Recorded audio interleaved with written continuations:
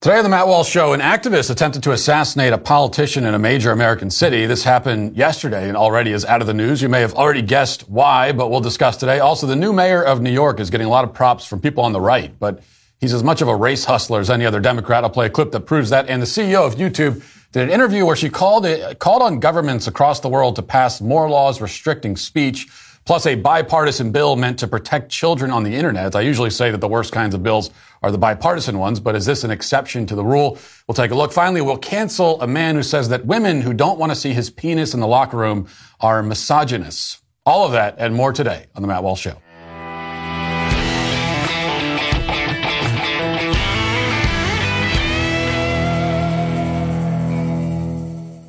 You know, the pro-life movement must maintain its momentum now more than ever. And what better way to help than by supporting the charities and causes that you care about? Even if the Supreme Court were to strike down Roe v. Wade, abortion would still exist in America. It would still remain legal in many states, including the most populated states in the country, or most of them anyway.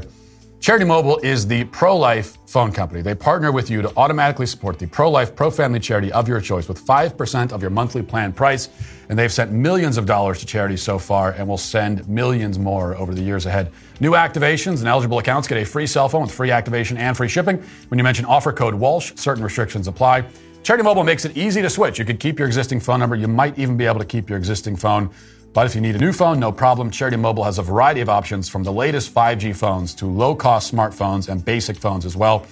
All of their monthly plans include unlimited domestic minutes and messages, and it can be shared by up to 8 lines on a family plan. There are no contracts, there are no termination fees, and no risk with their 30-day guarantee. So switch to Charity Mobile and support the causes you care about. Call them at 1-877-474-3662 or chat with them online at CharityMobile.com and mention offer code Walsh. So in May of 2021, a prominent BLM activist, black nationalist, and future attempted assassin, Quintez Brown, wrote another op-ed for the Louisville Courier-Journal titled, "Louisville's Huge Police Budget is the Real Boogeyman Traumatizing Black People." Now in the piece, he talks about all the ways that he, as a black man, has suffered because of the police in his city. And the best way to heal his trauma, he argues, and rescue the city from violence is to reduce the police budget. And he claims that Louisville police are not good at preventing crime anyway, and so the best way to solve that problem is to give them fewer resources to work with. It's actually a familiar argument, always coming from the same people who say that every problem in the education system can be solved by increasing the budget. So, to review, if police aren't doing their jobs effectively, give them less money. If teachers aren't doing their jobs effectively, give them more. Striking logic, you must admit. But this article from Brown was the last that he would write for the publication. One of the first, back in 2019, was a lamentation about the lack of gun control in Kentucky and across the country. Brown claimed that, quote, "Kentucky's concealed carry law shows your life doesn't matter to gun-loving Republicans." In between this article and his arrest this past weekend for trying to shoot and kill a white mayoral candidate in the city, Brown was intricately involved in BLM activism. And he was honored for his activism, actually hailed by Barack Obama's foundation as a rising face in the social justice movement. He became a member of the Youth Violence Prevention League, if you can believe it, and he was a local political candidate for Metro Council District 5. So this guy got around. A couple of years ago, he was given a platform on MSNBC where Joy Reid interviewed him about this same problem of gun violence. Listen to this. You're from the home state of the Senate Majority Leader. What do you want him to know? Well, I want you to know that, we are here and we want common sense gun reform. And if you're not going to give us that, then we're going to get everyone out here to vote and we're going to vote you out of office. So if you want to keep your job, then, give us not what we want, but what we need, what humans need. We need common sense gun reform. Get rid of assault rifles. Come on, Yeah. When are you guys going to turn 18? I'll turn 18 September 25th. I'm already registered. And already registered. October 29th, so we're registered. And you guys are making the connection. You believe that this is about being in the voting booth. Definitely. Emma Gonzalez, she already put an emphasis on it, because we do have some very inflexible congressmen. So maybe we won't get gun reform the next day, but nonviolent direct action takes time. It's not going to happen overnight. Yeah. So one thing that we can do is get people out here voting, because even if we don't get gun reform, we're going to vote the people in office out, and we're going to vote people who want gun reform, who care about us. We're going to put them in office. Yeah, nonviolent direct action takes time, and he gave it about, 18 months before he started shooting people. But Quintez Brown, he's tired of gun violence, he says. So tired of it that he allegedly walked into mayoral candidate Craig Greenberg's office and shot at him at close range and missed every shot somehow. Now, in fairness, Brown does say in the clip that he wants to get rid of assault rifles, whatever those are. He doesn't say anything about a 9mm, which is what he used in his assassination attempt. So, talk about a loophole. But no matter what sort of gun he used, the end result is that a prominent and celebrated black nationalist BLM activist tried to assassinate a politician in a major American city. This happened yesterday morning, and it's already out of the headlines. Because this is the part of the story that comes as no surprise. It's the part of the story where the story disappears. Already you can check the homepages of CNN, MSNBC, NBC News, etc., all the usual suspects, and find no mention at all anywhere of Quintez Brown. The memory hole is dark and deep, and it does not suck things into itself slowly like quicksand. Instead, it will obliterate unwanted facts and events in the blink of an eye. The media, of course, has gotten very good at quickly and quietly snuffing out stories of black nationalists and BLM activists committing politically motivated murders because they've had a lot of practice. It was only a few months ago that another member of this ideological group plowed his car into dozens of white people in a parade, intentionally targeting them, injuring over 60 people, killing 6, including a child, in Waukesha. That story was on its way to getting tossed into the pit as soon as the race of the perpetrator was known. And then when his politics came into focus, its fate was sealed. But before Waukesha, and in the same year, a Capitol police officer was murdered when a black nationalist named Noah Green rammed his car into a barricade and attacked cops with a knife. Officer Brian Sicknick was not actually killed by rioters on January 6th, though you know his name because the media attempted to connect the two events. But in this case, a Capitol police officer was actually murdered by a political extremist. Straight up murder. You don't know his name. It was William Evans, by the way, because his death was not useful to the narrative. You also probably don't remember the so-called black Hebrew Israelites who shot up a Jewish deli in New Jersey. It was only a couple of years ago. Then got into a shootout with the cops, ultimately left 6 people dead. Hopefully, though, you remember the extremist who assassinated 5 police officers with a sniper rifle at a BLM rally in Dallas in 2016. Though the media is so effective at erasing these events from the public consciousness that even that massacre seems to have been mostly forgotten by the public. We hear quite a lot about the looming threat of white nationalism, and yet the majority of murderers in this country and the majority of murders are carried out by people who don't quite fit that description. And even if we were to narrow the category down to ideologically or politically or racially motivated violence, still, most culprits don't exactly look like white nationalists. BLM itself and its various ideological cousins and offshoots is by far and away the most dangerous and violent organization in America, second only to Planned Parenthood, perhaps. BLM activists have been involved in targeted acts of violence like this assassination attempt, also large-scale campaigns of brutal chaos and anarchy. Entire neighborhoods and cities have been consumed by this whirlwind for days and weeks on end. Now, violent political movements and organizations have always existed in this country and always will.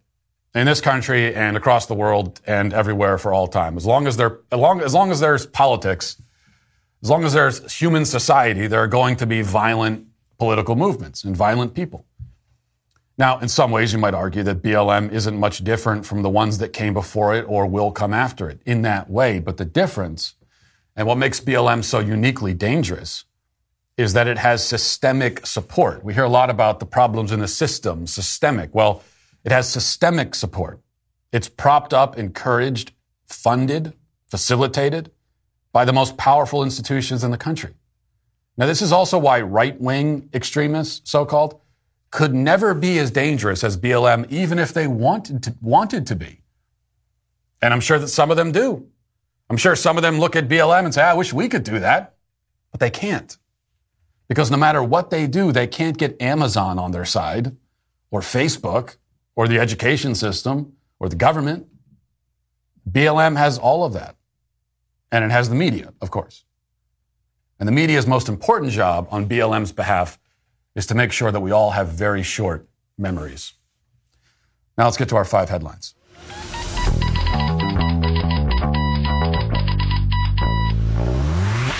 Well, with the ever-increasing numbers of car makes and models, it's now impossible to stock all the parts you need in a traditional chain storefront. Why go there and endure the torture of walking around and trying to find what you need and being asked all of these intimidating questions about cars, which are very intimidating for someone like me, about the specifications of your vehicle, only to have the guy behind the counter order the parts on his computer anyway. You could cut out the middleman and just do that yourself. You have computers with access to rockauto.com at your home, in your pocket. RockAuto.com is a family business. They've been serving auto parts customers online for 20 years. You can go to rockauto.com to shop for auto and body parts from hundreds of manufacturers.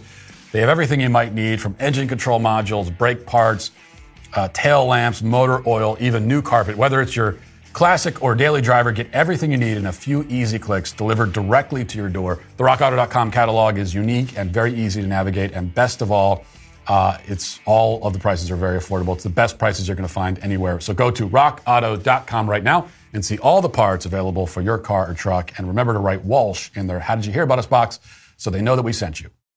All right, so we'll start with this. Eric Adams is the new mayor of New York, and we could say that he's better than Bill de Blasio, which he is, but it's like damning with faint praise. It's like saying that a woman is hotter than Nancy Pelosi or something.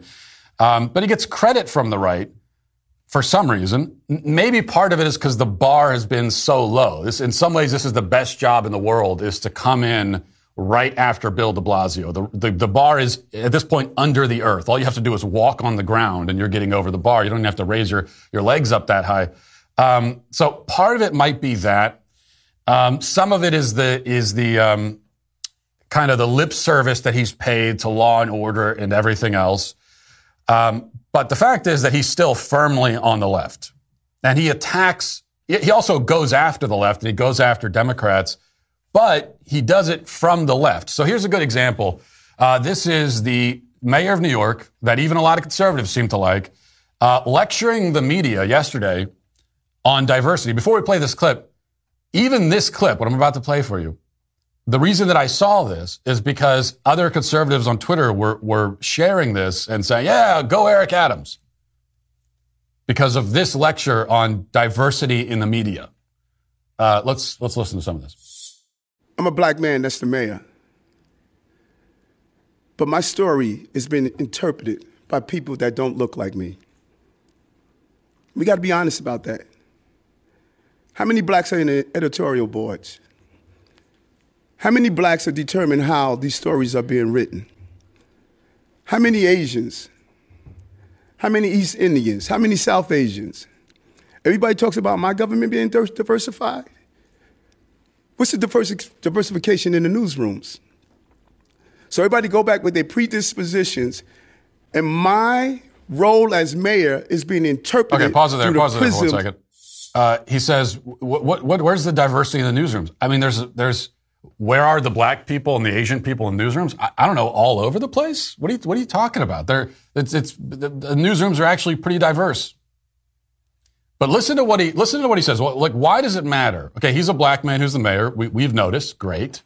And he says that, well, but I need black people to be covering me because no one else can do it fairly. And when he's giving a press conference, he wants the entire room to look like him. And why is that? Why does it matter? You know, whenever I see a headline or story in the media about me, I know that it's always going to be negative, but it doesn't really matter to me. I don't check to see the race of the person. Is this a white person? Can they relate to my lived experience? Because I know no matter what they look like, it's going to be negative. They're going to be tearing me apart. So why exactly do you need them to look like you? Let's keep listening. Maybe Eric Adams will explain. Role as mayor is being interpreted through the prisms of your realities and not mine. So when you write stories, you're not writing stories for people who was almost homeless like me. You're not writing stories for people who were arrested and beat by police officers. You're not writing stories from those who are dealing with high crime. You're writing from your prisms. And I'm not saying this to attack, but my administration is going to be about saying the obvious that other people are uncomfortable with saying. Discomfort is growth. So I say that to all your owners of your papers, your editorials, diversify your newsroom so I can look out and see people that look like me and say, we're going to write stories based on the prisms that we have, based on the prism of this young man, based on the prism of being the first black woman that's the speaker, or Jumaane Williams, based on the prisms of his realities. It's not what we're getting. That's not what we're getting. And that's why I'm covered the way I'm covered. I'm not comfortable with it. The negative headlines are because he's black. So that's and he's saying, look, I'm going to say the things that other people won't say. I'm going to sit up here and talk tough, and I'm going to say things that other people aren't comfortable saying. What are you talking about? Everybody says this. Calling for more diversity. You know what? I'm going to tell it like it is. I'm going to say the things that nobody will say. And here it is. We need more diversity. Dude, literally everyone, every person in front of a camera says that. Except for me and like 3 other people, okay? Everyone says that. But why? Why does it matter? Why this obsession with, when I look out here, I don't see people who look like me. Who cares if they look like you or not? What difference does that make? How does that affect their ability to cover you fairly or unfairly? Well, because he says that if you're white, his exact wording, you're writing through the prism of your reality and not mine. Well, yes, that's true. But you see, the problem, Eric, is that's the only way that any of us can engage with the world. That's the only way that any of us can do anything. We are all operating within, as you say, the prism of our own reality. Now, that doesn't mean we all get our own reality. We don't all get our own truth. But we are all coming from our own perspectives. That's the only perspective we can have. It's the only one available to us. Unless you have a split personality disorder and you have multiple perspectives bouncing around in your head. Most of us who are not mentally ill have just the one. That's it. We're all conscious beings and we have our own perspective. But there's still one shared reality. And so the goal of everybody should be to better understand the reality that we're all a part of, and to sort of hone your perspective so that it comports with reality, and that it is based in reality. But what he's saying is that you have really no right to talk about him unless you have his perspective. Which, number one, there's the assumption that everybody with his skin color has exactly his perspective on life, which is incredibly degrading, demeaning, and dehumanizing. That assumption, and we know, of course, it's not accurate. I'm assuming he says he wants people that look like him in the newsroom covering him. I'm guessing that if Candace Owens walked in there, he would say, well, no, not her. I don't want her. So someone else who looks like me. But also the incredibly arrogant assumption that everyone has to adopt your perspective on reality just because it's yours, and they can't say anything about you unless they have your perspective exactly. Of course, there's a lot of that kind of thing going around today, and we'll get into some of that again in the Daily Cancellation. I've had this clip for a few days, and we haven't played it. We'll play it now. I've been waiting for an opportunity. Whenever we get to a chance where we're dumping on Eric Adams, we'll just throw this in as well. Because here he is a couple of days ago. Not quite as important, but he's speaking out about the value of plant-based diets, because this is an important thing that we need the mayor of New York to be talking about. Let's listen to that. You brought up your eating habits. I just want to clarify something. How often do you eat fish, and do you eat any other animal proteins? I eat a plant-based centered life. Some people want to call me vegan. Vegans eat Oreos and they drink Coca-Cola. I don't. I eat a plant-based centered life. And those who are the food police for me, they can food police all the time. I eat a plant-based centered life. So you eat fish? I eat a plant-based centered life. And I'm not going down that. Hold on. Please don't do that yelling out stuff with me. I don't do it to you. Don't do it to me. I eat a plant-based centered life. And I'm not going down this rabbit hole of what do you eat? If you eat cake and it has eggs in it, did you analyze it? I'm not doing that. The more plant-based you eat, the better and healthier you are. That is my question to those who are following me around in restaurants, wondering what I'm ordering.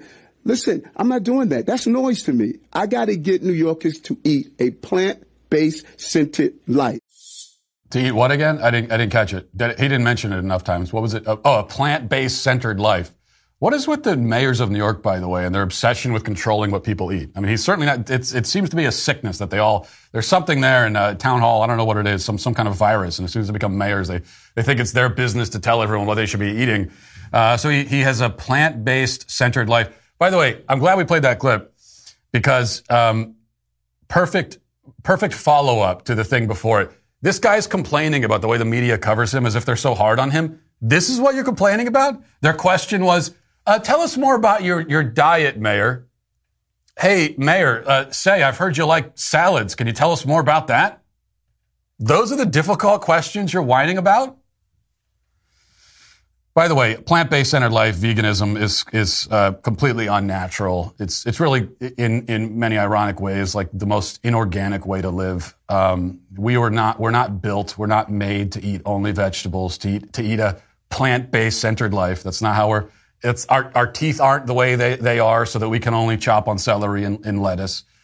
We are supposed to be omnivores. We eat meat and vegetables. And, if all human beings through history, going back into time, led plant-based centered lives, then the human race would be extinct. We wouldn't exist anymore. So maybe that's not a coincidence. Like ultimately, like the vegans, they're proposing a way of life, which by the way is a very, very privileged. This is veganism only exists among the most privileged and wealthy people. It is just like gender theory, gender ideology, just like so many other things, critical race theory. It's another invention of the left that can only exist in the context of white Western privilege. Because you go anywhere else in the world, go to any third world country, go to anywhere else, you see the way other people live. This is not an option. Okay, they're living off of cows and livestock. They have to hunt.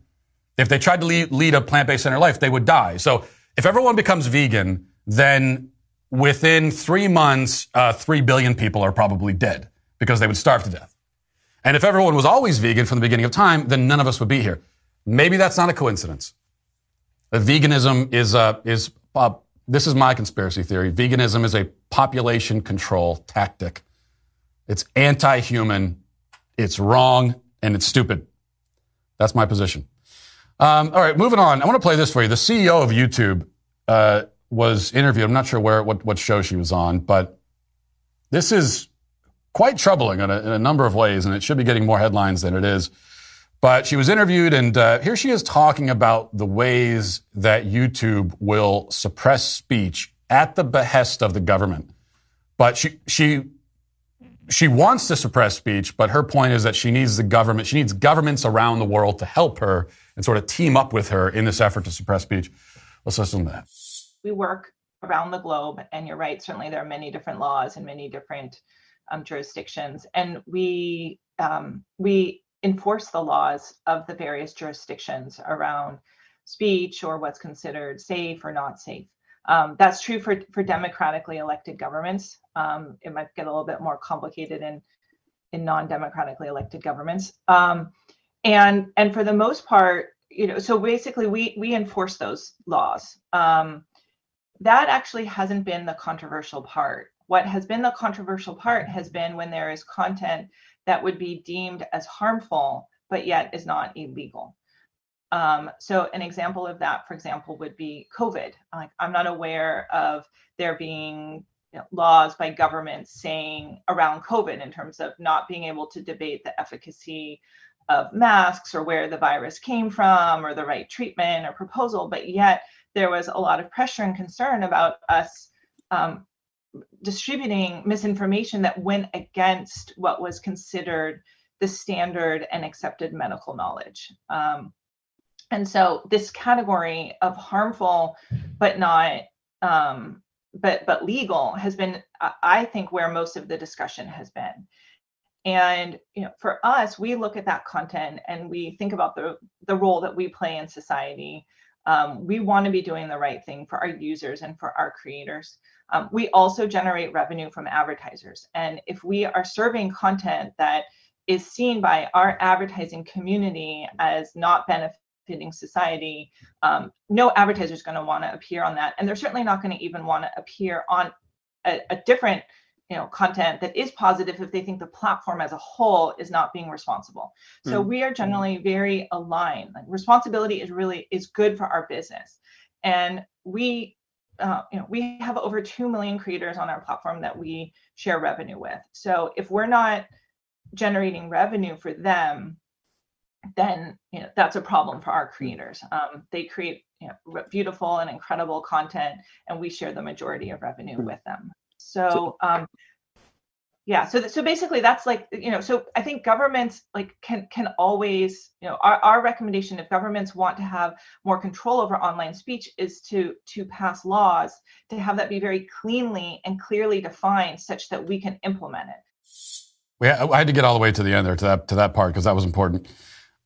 First of all, I agree with some of what you said about YouTube creators making beautiful and amazing content. Like, for example, this content. So I appreciate that, Susan. Thank you for that. But notice also, she says that it's really pretty troubling on a number of levels.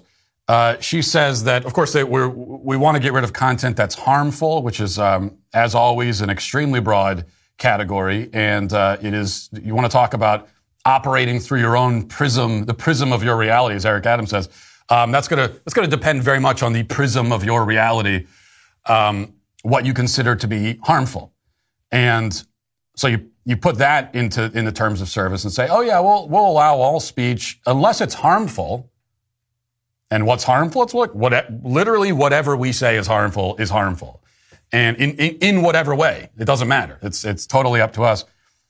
But then she goes so far as to say that we want to make sure that the content benefits society, and makes the rather hilarious claim that advertisers are worried about benefiting society, that advertisers only want to be associated with things that benefit society. And we know, of course, when it comes to marketing departments, and I've been in marketing meetings before, and that's, of course, in every advertising meeting, the first thing anyone talks about is, how is this going to benefit society, right? If by society we just mean their bottom line, that's the only thing, of course, they're worried about. So we want to make sure that the content benefits society, she says, but and she's very willing and eager to suppress content that does not, quote, benefit society or is not harmful, but it's helpful for her if governments will pass laws and give her that cover. And so she's asking governments of the world to pass laws ostensibly restricting her and her company. She wants those laws because it gives her the cover she needs to suppress the content. So there is this unholy matrimony between big tech and governments of the world, which is why this is not a simple issue of private property. This is not a simple issue of private businesses, being able to control their own business and decide who they do business with and who they associate with. That applies exactly to the situations where the left refuses to apply it. Like, for example, small independent bakeries in Colorado who don't want to make gay wedding cakes, okay? A small bakery in Colorado who says to a gay couple, I will sell you anything in the store. You can have anything you want. You can even have a wedding cake. What I can't do is make a customized wedding cake where I put the two little male figures on top of the wedding cake. That I can't do. I could sell you the cake. You could go somewhere else and get the little figurines and put it on there. And you're going to, or you can go to any of the 50 other bakeries within a 5-mile radius and get exactly what you want. Now, that situation, which of course is not a hypothetical situation, that's the Masterpiece Cake Shop case. That is a totally private business who should have the ability and the right to decide who they associate with and who they do business with and what kind of business they do. And if they say, we're a bakery and we make different kinds of customized cakes, but we don't make cakes for gay weddings, they should have the right to do that. Now, the left, though, says, oh, that doesn't, because this is an accommodation. This is a service that everyone has a right to, and it causes great damage to the gay couples if they're not able to get the service that they want at this particular bakery. But then when it comes to YouTube, a multi-billion-dollar conglomerate Now they say, oh, it's a private business. They can do what they want. It is exactly reversed. The bakery has no institutional power. Has no relationship with government. In fact, the government is against the bakery. There's like this conspiracy of governments on every level, from the local to the state to federal, trying to take down Masterpiece Cake Shop, and they've been doing it for years now. So they have no power from the government. There's no relationship there. And also, no harm is really done on a societal level if a gay couple can't get a cake from can't get one particular type of cake from this one particular bakery. Over on YouTube, though, or Facebook or Twitter, you have extraordinarily powerful institutions that are in direct conversation with the government. There's this alliance between, these are not independent institutions anymore. There's this alliance between them and the government. And what's the penalty? If these supposed private businesses decide that they don't want to do business with you, with the bakery, the penalty is, okay, you just got to go down the shop to another bakery and get exactly the same cake you wanted, and you're fine. So it's a slight inconvenience. But with YouTube and Facebook and Twitter, if they decide they want to deplatform you, they are erasing you from the modern public square, which is on the internet. They are taking your voice out of the conversation. They are erasing your perspective and your opinion, and they're depriving you of the ability to participate in the national conversation, so-called. Which is why the private business thing shouldn't apply to them. It's a very different sort of situation. All right. Let's go right into this. I think it's an interesting follow-up. This is from the Daily Wire. It says, a bill with bipartisan support will be introduced in the Senate on Wednesday that would require social media companies to add additional steps to protect children under the age of 16. The Kids Online Safety Act, co-sponsored by Tennessee Republican Senator Marsha Blackburn and Connecticut Democrat Senator Richard Blumenthal, seeks to increase safety standards in the wake of child safety concerns. The proposed bill requires social media platforms to provide a safe default environment and to help prevent potentially destructive impacts. A statement from Blumenthal's office says the legislation also requires independent audits and supports public scrutiny from experts and academic researchers to ensure that parents and policymakers know whether social media platforms are taking meaningful steps to address risks to kids. Blackburn added, protecting our kids and teens online is critically important, particularly since COVID increased our reliance on technology. Blumenthal also highlighted the importance of internet safety as a top priority for children. He said the Kids Online Safety Act would finally give kids and their parents the tools and safeguards they need to protect against toxic content and hold big tech accountable for deeply dangerous algorithms. Now, this is another thing. You know, the people who say that we can't put any restrictions on YouTube, the people that talk about private businesses and what sort of restrictions we should have on them. You know, now we have a breakdown here, and there's a lot of inconsistencies with what kind of rules can we put in place for children. What I would say there is first of all, I think we have to acknowledge, number one, and this is my only problem, my only issue with trying to make social media safer for kids. My only issue with it is that social media is inherently dangerous for kids. So there is no way to actually make it safer. It's an unsafe thing to do. So if you have your 15-year-old on Instagram or TikTok, yeah, it could be safer than it is right now, because right now they're subjected to just this, it's like a broken sewage line spraying directly in their face every time they go on the internet. And they have access to all of the worst content in the world, bombarding them at the speed of light, right? So it could be better, but it can never actually be safe. So I go back to the analogy of, it's like recommending that a drunk driver put their seatbelt on. It's safer if you're going to drink and drive. It's definitely safer to have your seatbelt on, but it's not a safe activity. The better thing is just to not drink and drive in the first place. And the better thing for kids is to not let them on social media to begin with. Really keep them away from the internet as much as possible. But the reality is that a lot of parents are allowing this, even though they shouldn't. And so can we make the internet a little bit safer for kids? I think obviously we should. And so there are two categories. You know, there's restrictions put in place to protect adults from so-called harmful content. And then, as I said, there's always this subjective nature of, well, what do you mean by harmful exactly? That's one conversation. But with kids, you know, society has a special duty to protect children. And this is a responsibility that almost all societies throughout history have recognized without even really needing to talk about it. It's only in modern society where this is a discussion, where we actually have to talk about whether we should do that or not, whether we should protect kids. We're in a position right now where an 8-year-old kid can just go on the internet and go to Google, and in 2 seconds, he is bombarded with all of the worst filth. I mean, the kinds of images and things and ideas and acts that even adults prior to modern age never would have encountered. And a kid at 8 is exposed to this stuff and continually exposed to it all through his formative years.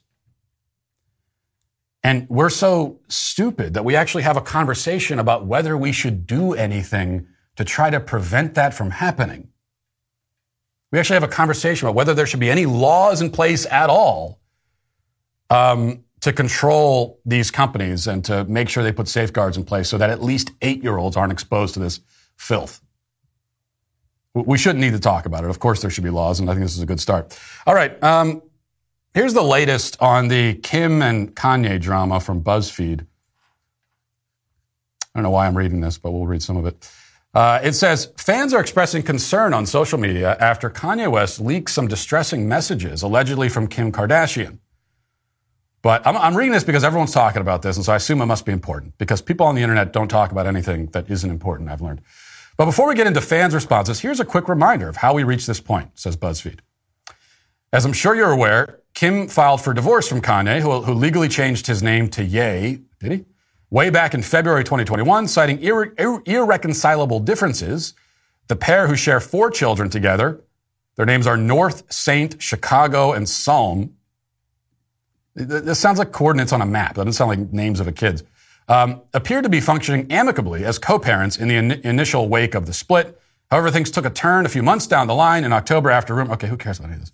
So what's the latest on this? I guess Kim Kardashian is sending Kanye West messages because Kanye West has been going after Kim because she's, as I'm talking about this, I'm wondering why I am. Kim Kardashian is dating Pete Davidson, the SNL guy, and Kanye West is dating some other chick, some model. And Kanye West doesn't like Pete Davidson. And so Kim Kardashian has been messaging Kanye saying, please stop talking about this publicly. And then Kanye proceeds to post all of those text messages on Instagram of his wife, his ex-wife, begging him to keep everything private. And so it's been a big topic of conversation, people taking both sides of it. Here's what I'll say about this. A couple general principles. And the first is there is very rarely a clear-cut good guy in a marital dispute. I'm not saying there never is. I mean, there are certainly occasions where one person in the relationship is obviously the villain, and you can pin the blame on him or her for why everything fell apart. That's the case sometimes. But most of the time it isn't. And you can tell that this is the case because if you've ever been in the proximity of a relationship that's falling apart, and maybe you're getting the gossip from one member of that relationship, and they're telling you everything, and you're thinking, oh, this other person's is a scumbag. I had no idea. And then you think at some point to talk to the other person, and you hear their side of it, and you're thinking, well, okay, well, there's a lot of details there that the other person left out. That's almost always the way that it goes. Because human relationships are very complicated. And when you've got 2 people, they're married, they've lived together for a long time, things start going sour. It takes 2 people to get married, and usually it takes 2 people for the marriage to fall apart. Usually takes the consent of both people in some way. And normally that's because when you listen to both sides, you realize that, both of these people are selfish a-holes. Both of these people are incredibly selfish, were only focused on themselves the entire time, and that's why everything fell apart. I suspect that's probably the case here. In fact, I'm quite certain it is, because I don't know all the particulars of their relationship, but before you go on the internet and take sides in something like this, which is a stupid thing to do, even when you know the people, it could be stupid because you don't know everything that went on in that relationship. But when you don't know them and they're celebrities, it's even dumber to take sides, especially in this case, because here's what we know. They have 4 kids and they got divorced. So that's strike one against them. You have kids now. Really, once you get married, the deal should be sealed because you've made that pledge to your betrothed in sickness and health for life, and you get divorced and you're breaking that promise. But when you have 4 kids, then you just got to suck it up. And if you go through a rough spot in your marriage, that's just something that you deal with. You go to counseling or something. Instead of throwing your kids into this turmoil. So they've both done that. And also, they both immediately went and found other people and are parading around in public with this other person while their kids are watching and aware of all of it. Kanye West is doing that. Kim Kardashian is doing that. So there are no good guys here, I'm afraid to say. All right, let's get now to the comment section. Who makes a Twitter mob fly off the handle with rage? Who's to blame? It's a sweet baby gang. Okay, dailywire.com/sweetbabycomments if you want to leave a video comment. Let's, we have a comment here taking issue with my stance, I think, on sandwiches. Let's listen to that first. Hey, Sweet Day Walsh. Just wanted to say I totally agree that Jersey Mike's absolutely at the top of the chain, sandwich restaurant chain, but I disagree where you put Arby's on the list. Arby's should absolutely be number 2 on the list. It should go Jersey Mike's, Arby's, and then Jimmy John's. If you don't agree with me, cancel me, bro. SBG for life. Well, yeah, thanks for that. And I mean, it is an important conversation. Normally I'm very quick to ban anyone from the show for being wrong. You are wrong, but you've erred on the right side. I think you've erred on the pro Arby's side, and so that's acceptable. I will allow that. I was ready to get very upset when you first started talking about Arby's because I thought you were going to tell me, as many people have, that they don't even deserve to be in the conversation for best sandwich chain. And I find that deeply offensive. I mean, Arby's is, number one, take sandwich chains out of it. When it comes to just sort of like fast food drive-through, the kind that you might see a sign for when you're going down the highway, I put Arby's at the top of that list. Certainly above McDonald's, Wendy's. I put them above all that. You always know there's a certain consistent quality with Arby's that you always know you're going to get. So if you want to put them up higher on the list, I'm not going to take issue with that, actually. So I won't ban you from the show. I mean, you are wrong because it's still superior when you can go into the sandwich chain and you can actually watch them assemble the sandwich, and then you're not going to have the same sogginess and stuff with the bread and everything. But now we're getting into particulars, but that's fine. All right, let's go to clip 9 here. Hey, Matt, I'm so glad my husband listens to your show. This is my Valentine's gift. I was so excited. I instantly knew who gave me the idea. Sweet Baby Gang for life. So she's holding, this is a happy wife with a very attentive and romantic husband who has given her apparently 409 cleaner, some Clorox wipes, and then I can't tell what she's, some rubber gloves, some cleaning supplies. So you could tell from her expression. This might be the smile of a woman who just, if you were to pan the camera a little bit, you would see her husband dead on the floor and his blood is spoiling on the floor. Maybe that's why she has the rubber gloves there, because she's cleaning it up. That might be the smile we're seeing there. I don't know. But look, women, if I've learned anything, I've been, as you know, married for 10 years. I'm a love guru. I'm an expert in this. Women, they spend a lot of time in the kitchen, spend a lot of time cleaning. And when it comes to gifts, they always value practicality. So that's why, they don't want jewelry. What are you going to do with jewelry? What are you going to do with flowers? They want things that they can use. Vacuum, toaster, cleaning supplies. Take it from me. All right. This is from Two Sides, One Stone. Says, I never understood the sticks and stones narrative ever since I was a child. Physical assault / abuse is proven to be far easier to overcome than psychological abuse. We have a need for more and better psychologists for a reason. While physical therapists are a dime a dozen, it's a coward's way out to pass the responsibility onto the child because the adult doesn't have the guts to discipline children or approach parents of other children. You're being bullied, not me. Here's a catchy tune so I don't have to do anything. Now leave me alone. Then kids commit suicide and no one saw it coming. Shifting blame yet again.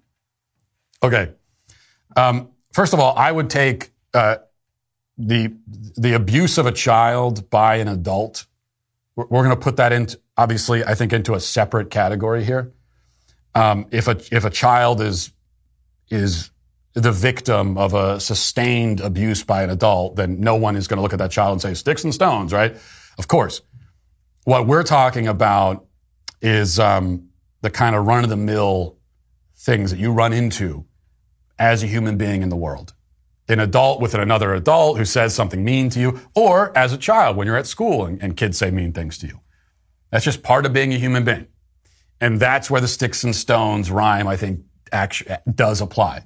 It's a good reminder, and it's true. Now, you say kids commit suicide at alarming rates, and they do. And oftentimes we link that to bullying at school and that sort of thing. But kids don't commit suicide because of words that are said to them. Okay, there's not a direct causal link there. Or at the very least, you're leaving something out, a really important ingredient. They commit suicide because of the weight that they put on those words, the weight that they put on the approval of their peers.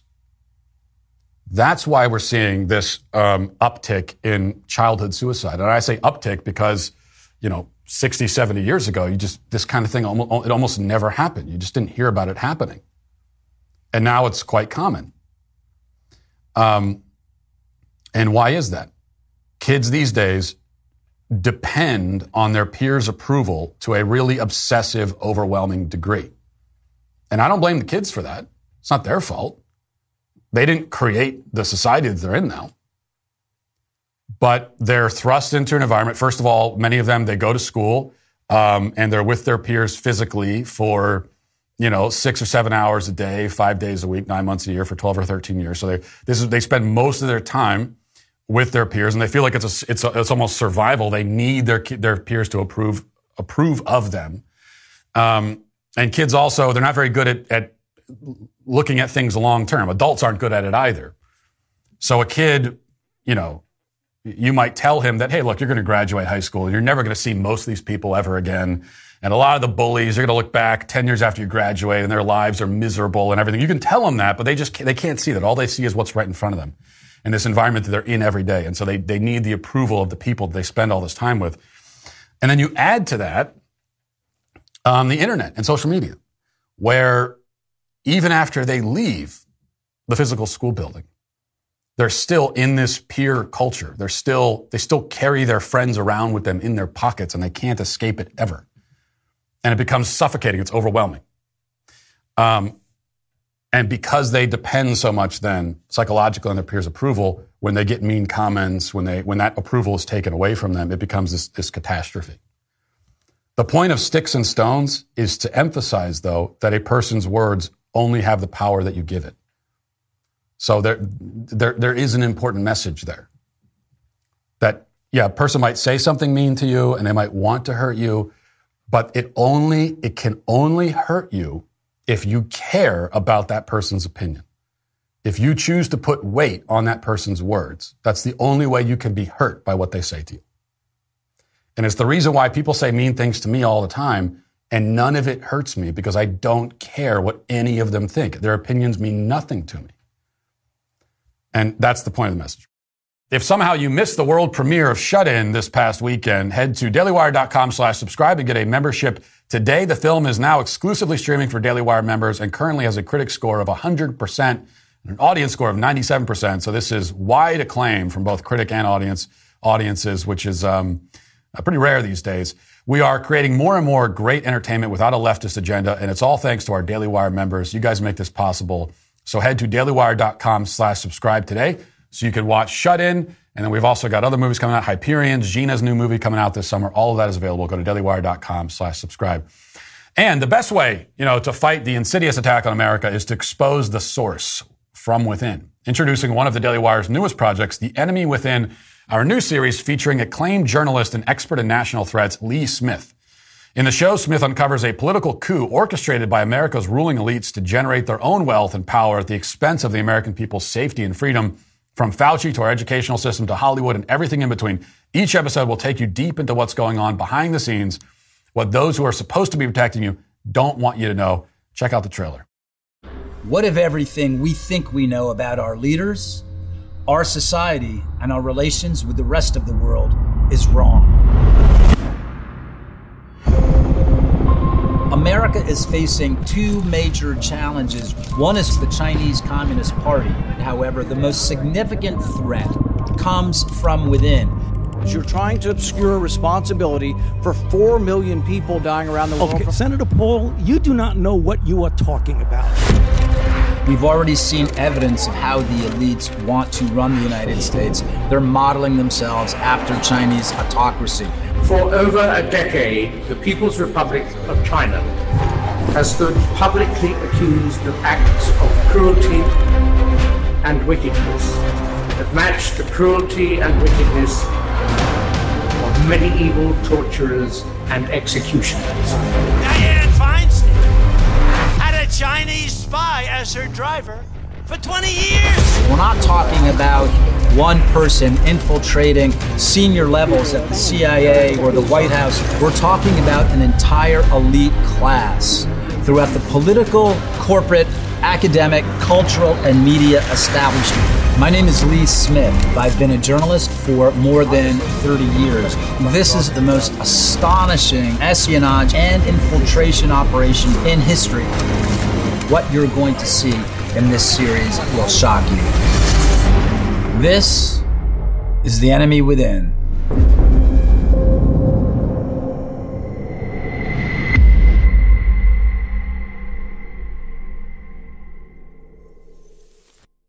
The Enemy Within will start streaming this Friday, February 18th, exclusively at Daily Wire. So if you're not a member, now's the time to change that. Head to dailywire.com/subscribe to join us today. Now let's get to our daily cancellation. Today we cancel a gentleman by the name of James Rose. Sorry, I suppose I should refer to him as gentleman rather than man because he identifies as a they, as multiple people. On his website, James says that he is a gender-fluid actor living in New York City and also includes this note. James writes about gender liberation, eating disorders, trauma, sex, their feelings, and their exes on Instagram where they intend to leave the world a little better than they found it. Because, there's no better way to improve the world than by talking about your feelings on Instagram. But James is not just a gender-fluid actor and Instagram diarist. He's also a self-described gender educator. Now, you may have noticed that literally anyone can describe themselves as an educator these days, which is no surprise because literally anyone can describe themselves as literally anything these days. No labels have any meaning. Words are all empty in this utopia of ours. So shoot for the moon. Speaking of which, I'm going to start describing myself as an astronaut. In fact, I'm a gender astronaut. What does that mean? Well, it's up to me to decide. Your job is to listen and nod your head respectfully as if you know what I'm even trying to say. That brings us back to James, who in his role as gender educator will often post TikTok videos lecturing cis women, as he calls them, about all of their many failures and foibles. Most recently, he posted a video explaining to women that they're not allowed to feel uncomfortable when penises are flying around in front of their faces in the locker room. Listen to him. A lot of cis women share this sentiment, and I do want to break it down. This may be uncomfortable to sit through and to listen to, and I think that's why it's important that we do this. Feeling like trans people are a threat to you in a space like a bathroom or a locker room is actually a version of internalized misogyny, which is not necessarily your fault because it's impossible to divorce our socialization from the prevalence of patriarchy, but it also does mean it's our responsibility to unlearn it for the safety of fellow women, especially trans women. In my experience as a gender educator, the majority of cis women who have experienced violence at the hands of men or just paid patriarchy or living in today's world see anything that codes to them as remotely masculine, male, etc., and fear it, which in many ways is a survival tactic that makes sense. The difference is when we code trans people as the wrong gender, we're actually doing them way more a disservice than we are protecting ourselves, because you're ostracizing and further alienating trans people. The false media narrative and trope around trans people is that we are predators that are tricking people into thinking that we're something that we're not, which is of course not true. Watch the documentary Disclosure on Netflix if you want more on that. So being uncomfortable with trans people in your space is something that you were taught, and you can unlearn that. It's important to recognize that we can't tell someone's gender by their presentation, by their genitals, by the way that they look. All of that can be changed. All of that is arbitrary. None of that is central to your identity necessarily.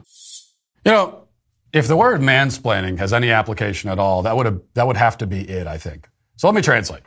Here's what our friend James is saying to the ladies out there. He's saying, shut up, you stupid girls, and let him get naked in front of you. And people like this often get away with saying the most hideous things and being absolute tyrannical bullies and predators because, for one thing, they're in an approved victim group, but also because of this grating, irritating, faux compassionate tone they use. Now, any semi-aware person can recognize that this smug little bastard is being condescending and patronizing as hell, and that he's doing it in an effort to emotionally blackmail women into allowing men to sexually harass them. But the dumber, non-aware people, a large demographic in this culture these days, unfortunately, will hear this and they'll say, well, he sounds like he's being nice. We should listen to whatever he says. The interesting thing is that James's message, which is often the message of trans activists, is that your feelings as a woman are not valid. He all but comes out and says that. Your feelings don't matter. You need to change your feelings. In fact, he knows more about your feelings than you do. He's conducted a therapeutic diagnosis of all the women in the country all at once, and he's decided that your discomfort with strange penis in a locker room is internalized misogyny. Did you get that? So if you as a woman do not want to see him as a male get naked in front of you, you are a misogynist. You are now essentially the man in that exchange, not him, and he is the victim of your misogyny. This is coercion of the most twisted kind, all in an effort to compel women to sit quietly while men expose themselves. Louis C.K. was canceled with righteous fury by the mob when he exposed himself in front of women, except that in his case, he asked for permission ahead of time. Doesn't make it okay, but he did. Still, it was argued that even with consent, there was implicit coercion because of the power that he had over the women in the interaction. Well, what about men who do not ask for permission before exposing themselves and who apply explicit coercion to shame women into silence and acquiescence? By the standard already applied to many high-profile men in much more ambiguous circumstances, these guys are sex predators. Now, the simplified view of our cultural ethos is that feelings are given first priority. Feelings matter above all else. I've often said this myself, as recently as yesterday. And it's true, but the statement needs qualification, because it's more accurate to say that some people's feelings matter above all else. If feelings in general were given pride of place, then James Rose would be roundly condemned by everybody for recording videos lecturing women about the illegitimacy of their feelings. He's allowed to do this because his feelings as a member of the LGBT camp are of utmost importance, primary importance. But the feelings of a woman, especially a white cisgender woman, quote unquote, don't necessarily rank at all. And when her feelings are made to contest with the feelings of the sacred alphabet people, her feelings are then ascribed a negative value. Her feelings aren't just unimportant, they're bad, they're shameful. They are a sin that must be punished, a disease that must be cured. See, if the left put an overemphasis on everybody's feelings, and they were obsessively concerned with making sure that nobody ever felt sad or uncomfortable, that would still be bad and dangerous in its own way, but at least we could call them well-intentioned. We could even say that their problem is an overabundance of compassion or a kind of misdirected, misappropriated compassion. Either way, they would be good people. They'd be nice people. A little bit too nice. Just misguided. That's not the case, though. On balance, it turns out that they care less about feelings than even I do. Because there's only a very select group of people whose feelings rank at all, and everybody else can go to hell, they say. Let's look at one more clip from James as he now responds to some of the comments taking issue with the video we just played. Listen to this. So you've caught me at the time when I'm not feeling diplomatic and I'm just gonna yell. This is a horrible comment. And I don't need to defend any of my behavior, aka walking down the street as a freaking non-binary woman, but I'm gonna. Feeling uncomfortable with trans people walking down the street is just your transphobia. Because as a fellow femme, I understand the danger and the terror and the fear of walking around on the street, especially at night. I live in New York City. Don't even get me started. And because I'm aware of what it feels like to be on the receiving end of that as a femme and as a non-binary woman, when I see another potentially feminine presenting person in front of me, I will say things like coming behind on your left or just don't want to scare you, coming behind on your right, something that lets them know that I'm there so they don't feel fear. And I do this as a courtesy on the off chance they misgender me and think I'm a man. That's just camaraderie and looking out for each other. The fact that you feel like I would be unsafe on the street is literally just a coding for I don't conceptualize you as a non-binary person or as a woman. I don't need that energy on my page. Get out. So somehow we've gone from talking about locker rooms to walking down the street. I'm not sure when that shift in the conversation happened, but even so, first of all, note how he, a male, identifies as a non-binary woman. Now, non-binary, if it means anything at all, which it doesn't, means that someone is not a man or a woman. So he, a male, is also a woman, but also neither a man nor a woman, but also a man. And not only does he hold this incoherent jumble of self-identities in his confused head, but it also is your responsibility as a woman to know that just by looking at him as he passes by in the street. Now, James, in his generosity, he will give you permission as a woman to be nervous when you're alone at night and a man walks by. He will allow that. So you should say thank you to James for that, because he's going to let you have that feeling. Say thank you, Mr. James, or Miss James, or whatever. But if the man walking by identifies as a woman, or if he identifies as a woman who identifies as neither a man nor a woman, but is a man, then you must not feel nervous. You must intuit his self-perception in that moment. You must absorb it into your being in a split second. And if you don't, then you're a transphobe. This is the way the world works, according to this pompous, overbearing, megalomaniacal ass. You must conform to his version of the world. That's what you have to do. Or you can simply tell this person and every bullying narcissist like him to piss off. And also you can tell him that he is canceled. And that's what I would recommend. And we'll leave it there for today. Thanks for watching. Thanks for listening. Have a great day. Godspeed.